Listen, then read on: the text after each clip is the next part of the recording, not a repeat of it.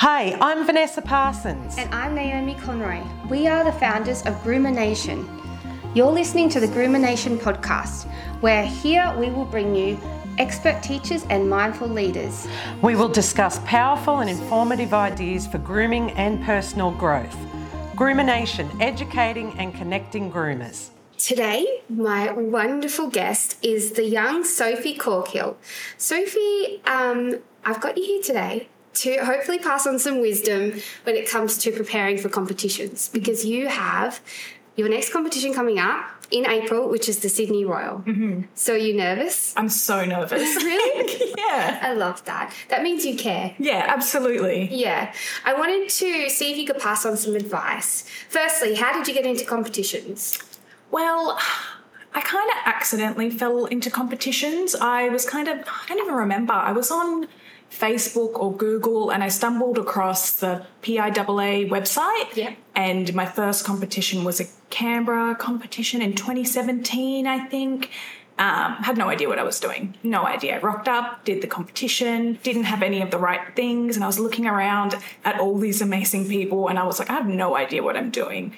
I didn't do well at all. No. My dog was covered in knots. I did the same. Don't worry. The first one's always eye-opening. Yeah, and that's what really pushed me to explore more into the whole competitive grooming to get better. Yeah, it becomes like a bug you catch. Yeah. It's like something you want more and more and more. So how do you end up approaching people to borrow dogs because you don't have the dogs you're entering with? Yeah, well, the first dog, it was a family friend, so I was really lucky and I had that relationship with them. But I reached out to a lot of people on Dogs Online, so lots of the purebred registry and reaching out to breeders, everyone, a breed that I was interested in. Most of the time they didn't respond to me, but the few people that did took me under their wing and just wanted to show me everything. So yeah, and that's how you know what you want to enter then, right? Because you then go out and learn the trim. Yeah, and building that relationship and just learning as much as I can, getting every webinar or seminar I can get to. Groomer Nation video. Yeah, Groomer Nation. yeah. I love that. And then, but how do you actually decide what you want to conquer next? Like, is it scissor? Is it, how do you decide that? Or you just tick a checklist? I want to challenge myself. I want to really push the boundaries of what I can actually do. I really love hand scissoring, so I love my poodles and my Kerry Blues. I love my hand stripping, but I want to try gun dogs now because it's a totally different thing for me. Yeah. But just trying everything that I can. Yeah. People willing to give me the opportunity to give it a go. Yeah, that's good. What's it going to do personally for you, though? Is there a reason why you want to challenge yourself so much? I think it's just for my own personal growth. Yeah, just learning as much as I can because I think it's really important for our jobs. Yeah. Yeah, no, I love that. So preparing for the show, what does that entail? How far out from the competition date do you get stuck into the dog?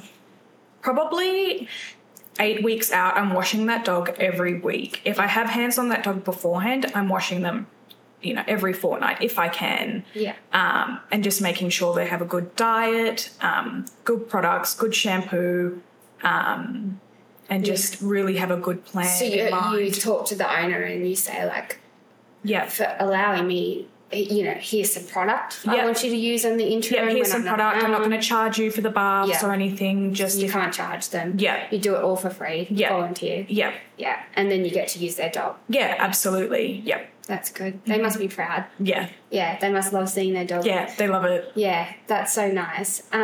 So you're preparing every single week. Then when do you do your final trim? Say for a scissored breed? A scissored breed, anywhere from 6 to 8 weeks out, depending on how fast that dog grows and that. I'm really lucky to use some dogs a couple of times. Yeah. But I just ask the breeders or the owners or how long the coat grows and Yeah, and then plan it from there. Yeah. Yeah, and so you're going to travel because you live in Queensland. This next competition for you is in Sydney.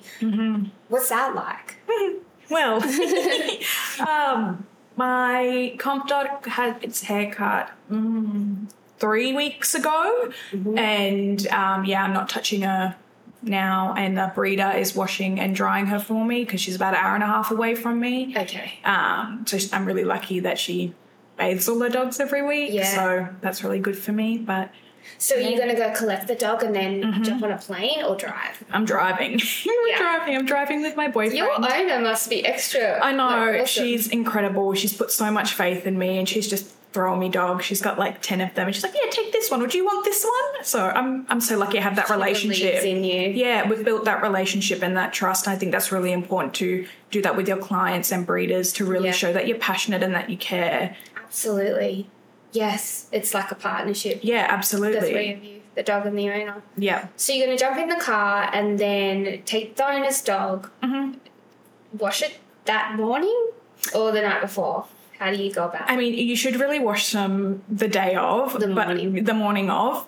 But I like to wash them the night before, just so in the morning I am ready. I'm prepared. I'm ready to go. And if I need to do any extra touch-ups, like if I just need to quickly wash the legs or just re-straighten anything or hot dry anything out, I can just do it then and there. Just keep them as clean as possible overnight. Yeah, like literally just put them in their crate with their snoot on or whatever they need. Or just so I'm not as rushed or I feel super stressed in the morning. Yeah, because you don't sleep well the night before anyway. No, not at all. The thoughts, the patterns going through. Did I bring my scissors? What have I forgotten? Yeah, if you have an afternoon class, definitely wash your dog in the morning. But if you got a morning class, I like to just do them the night before, just for ease of mind, so I'm not up at 3 o'clock in the morning washing the dog. Yeah. So you have to borrow a salon. Yes. That's nice. Yeah. Or I've washed dogs in like human bathtubs or in the shower. In the shower. Whatever works. Get in the shower with the dog. Yeah. But reaching out to other salons, and a lot of other salons are more than happy for you to borrow their space. Yeah. Even fellow competitors. Yeah, absolutely. And making the connections all around the country is really nice. Yeah. I think that's what makes it so much extra fun. Like there's a lot of stress and pressure, and you put a lot of pressure on yourself, but then you also make lifelong friends. Yeah, absolutely. Through borrowing like a salon or a ride or staying the night even. You get relatives at their house. Yep. Yeah, that makes it worthwhile, huh? Okay, so then you wash your dog, you turn up at the comp, you've got all your tools. What's going through your head? Breathe. Breathe. Just take a deep breath and just remember that everybody is in the same boat as you, whether you've been competing for a really, really long time or it's your first ever competition. We're all feeling the same way, and it's okay.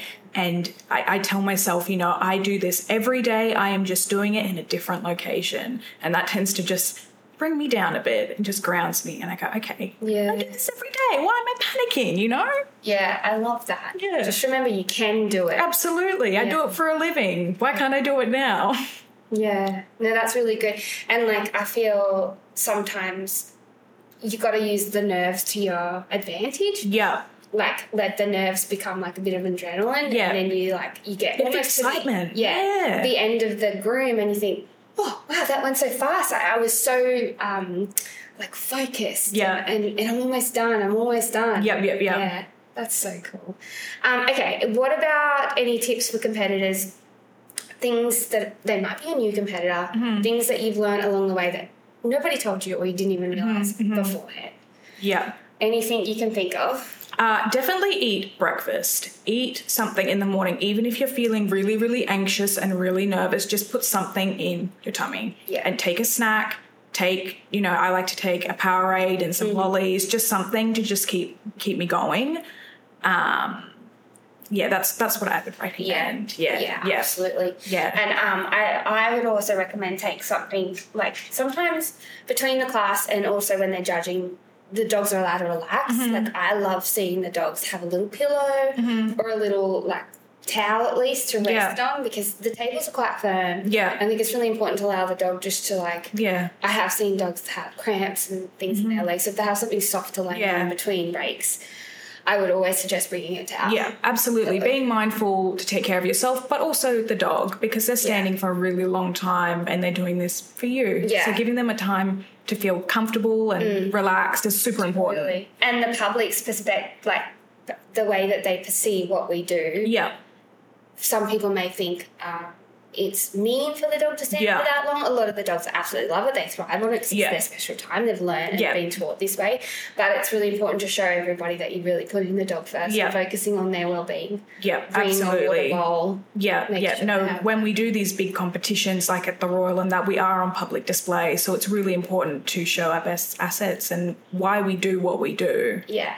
And I love it when you see people getting their ribbons or whatever at the end, and the first thing they do is give their dog a big hug and a big pat, and they thank their dog. And I think that's why we do it, because we've got this extra special dog that we're working with that gives us the chance to show off our skill. Right? Yeah. So they should be thanked. They should be appreciated. Yeah, absolutely. Yeah, I think that's really nice. And your owner will love that. Yeah, they love it. And then staying the night. Is your dog going to stay in a cool hotel? Oh, yes. No, we're staying in a really cool hotel. Yeah, good on you. That's so good. You enjoy that. Yeah. You get to curl up in bed with your dog. Yeah.